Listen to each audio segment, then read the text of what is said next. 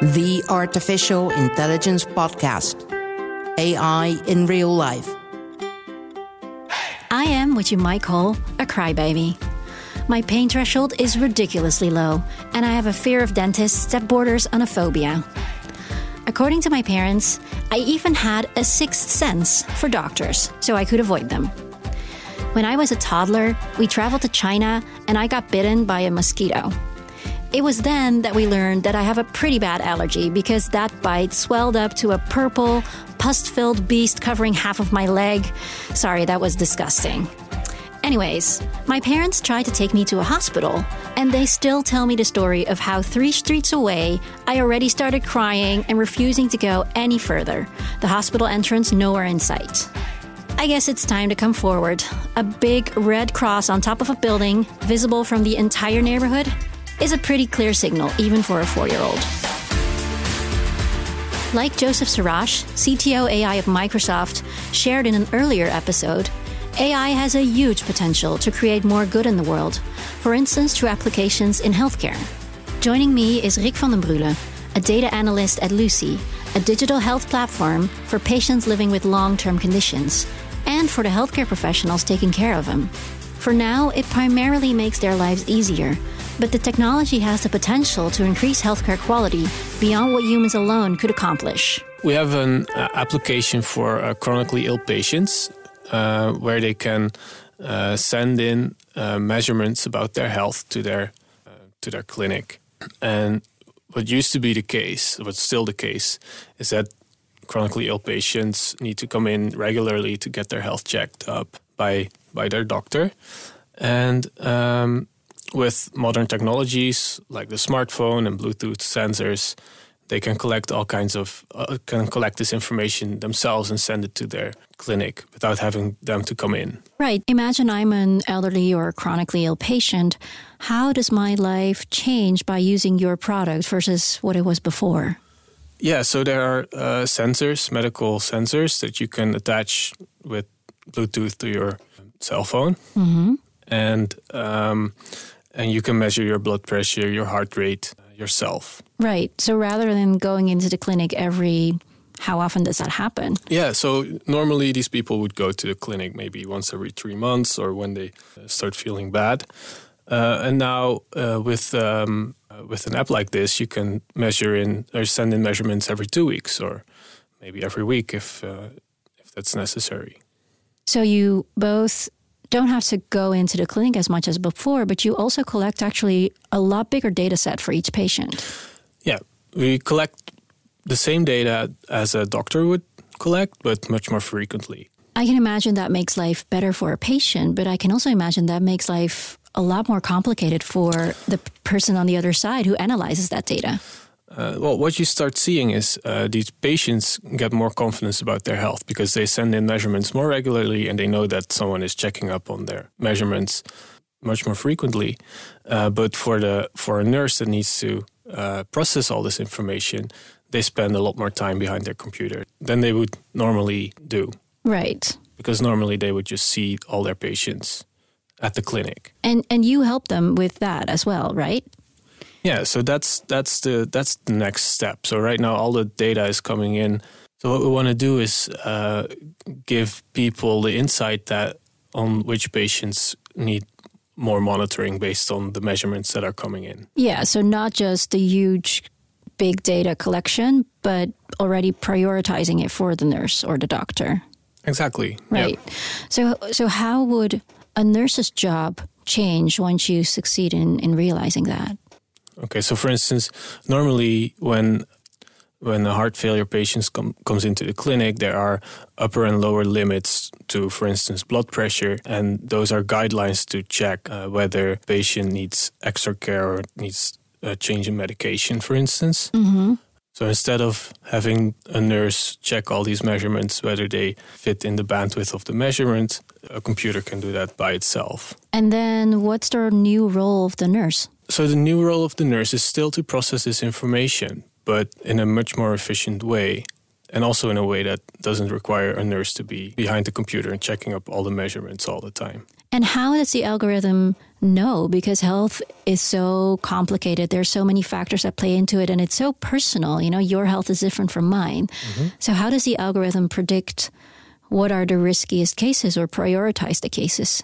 Let's start with the blood pressure measurements, okay? Mm-hmm. So one thing you can do with the data that's coming in, and you measure blood pressure frequently over time, is to try and predict from the historical data what the blood pressure of the patient is likely going to be.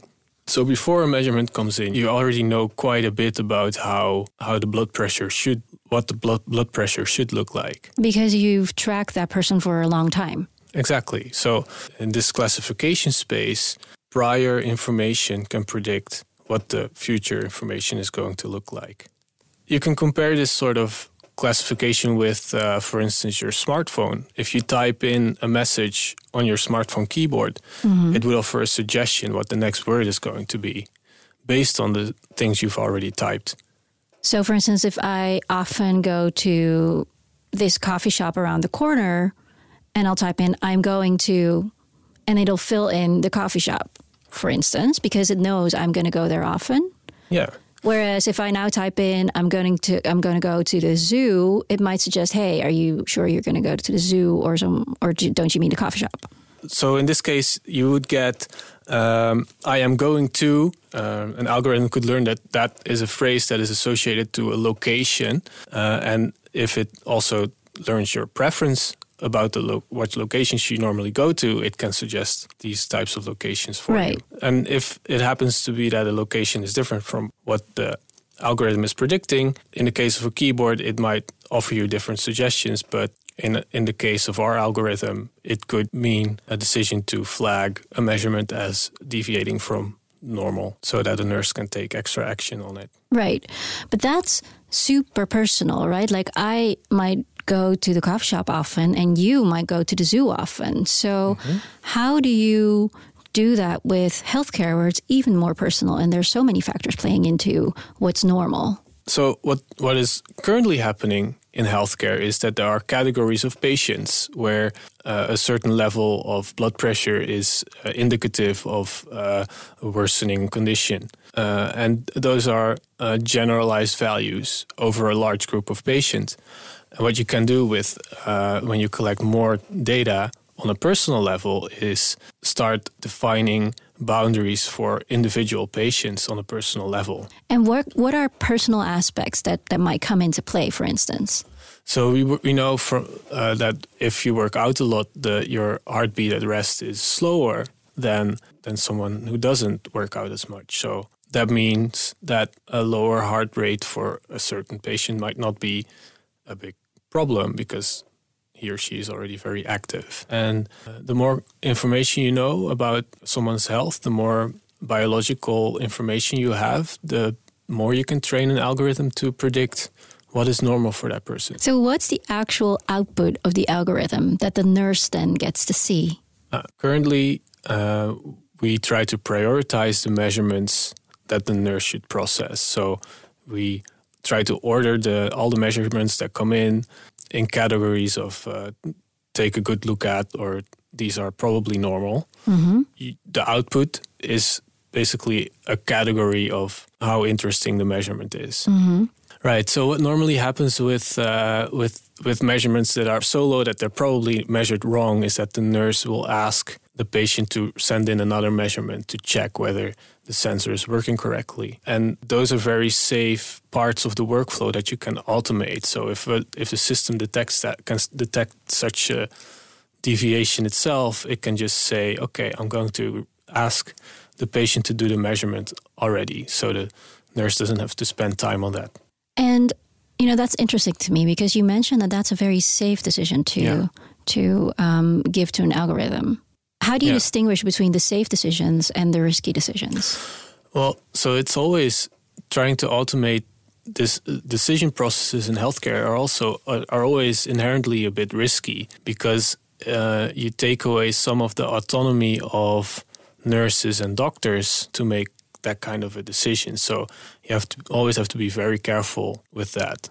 So what we try to do is to leave the ultimate decision about whether a measurement is normal and the decision about the health of a patient into the hands of humans, and only let the systems we develop be an advisor in this case. Right, but what makes the decision to have a patient redo a measurement, for instance, what makes that a safe decision? I guess the main distinction between safe and risky decisions is whether they can do damage. And in the case of healthcare, it's better to be safe than sorry. So it's very safe and very low effort for someone to send in another measurement to check whether the first measurement was faulty, than to ignore a measurement that maybe was not faulty and could actually mean, okay, this patient's blood rate is really low, and that's actually because there's imminent heart failure. So there's always a trade-off between false positives and misses in classification algorithms. And a false positive would be a measurement that comes in that is flagged as this might be a worrying measurement while it's actually fine. And a miss would be a measurement that comes in is flagged as nothing serious is going on, but it might actually indicate that the patient's health is failing. Right, and when you have too many false positives, that's going to cause more work for the healthcare professional. Yeah. But when you have false negatives, that might actually cause damage to a patient. Yeah, and that's the riskier decision in this case. So in these cases, it's better to stay on the safe side and do a bit of extra work if that saves you from missing the relevant cases. Right. And how do you determine that balance in your algorithm? How do you make sure that that balance between false positives and false negatives is constantly at the right level? The domain is always the most important driver of this decision. And in the case of healthcare, it's usually better to be on the safe side and do an extra checkup or bring someone in to the clinic and do a checkup than to not follow up. But what does on the safe side mean? Like, does your algorithm ever not show data of certain patients to the nurse because the algorithm already has deemed this data as regular or normal? It's a matter of how you present this to the nurse. I think it's always good to present all the data and apply filtering to the data.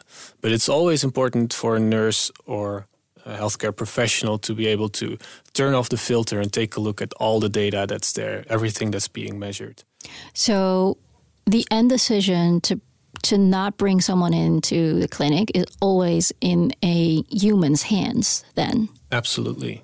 And that doesn't mean a human isn't fallible. Doctors make mistakes as well. But as it stands, an algorithm that just has as input all the measurement information of a patient will never see a complete picture or a picture as complete as a doctor would. Because there's so many health factors playing in that you can't all put into the data set. Exactly. And this can be alleviated a little if you can connect, for instance, electronic medical records, and if you ask patients to send in questionnaires about their health and more physiological data. We always ask for consent of the patient to collect this data, and we make it very visible what kind of data is being collected and what it is used for. And we also show the benefit of taking these extra measurements and sending in these data, because your health is being monitored much more frequently. So what is the next thing you're working towards? What's the next development you want to realize?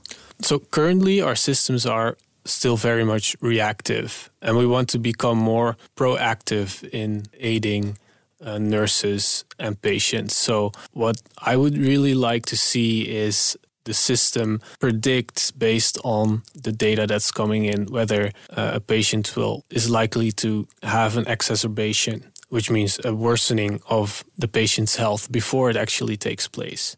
Yeah, so I would like to try to make that decision to bring someone in, try to make that decision earlier before the problems get really bad. But then the algorithm has to be able to read this data better than a human. Is that right? So a classification algorithm in this case is always, because it's such a specialized tool for the data, it's always going to be able to extrapolate from the data better than a human. With the limited input that an algorithm has, it's probably able to say with more certainty where the data is going, where the measurements are going. So will that human check always be there? For now, definitely.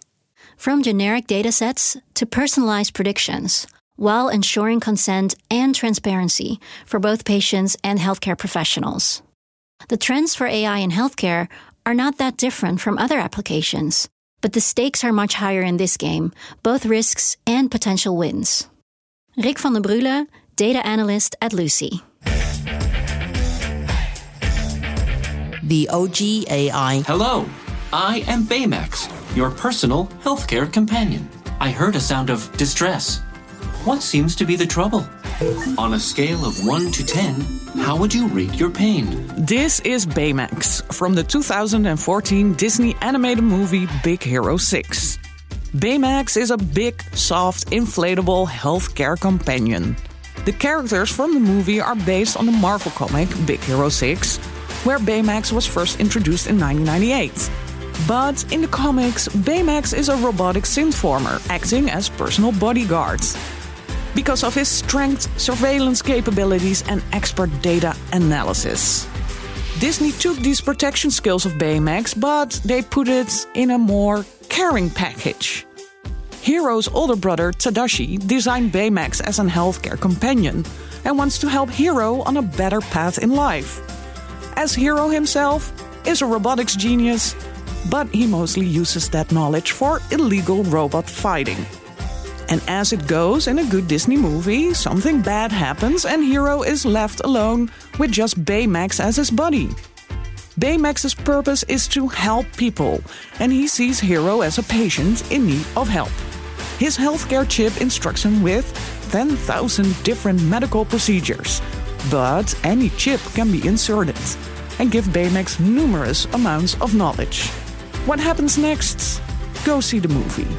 Just know that as a healthcare companion, Baymax is thoroughly effective. I will scan you for injuries. Don't scan me. Scan complete. Unbelievable. You have sustained no injuries. However, your hormone and neurotransmitter levels indicate that you are experiencing mood swings, common in adolescence. Diagnosis? Puberty. Whoa, what? I had my biannual dentist visit the other day, and despite that everything was fine, it was still horrible, traumatic, earth-shattering. Sorry, I'll stop. But I'd much rather fill in a questionnaire on my eating habits and take a snap of my teeth every day to avoid him. Wouldn't that be a great AI use case? Follow me for more at bnr.nl/AI podcast or on your favorite podcast app.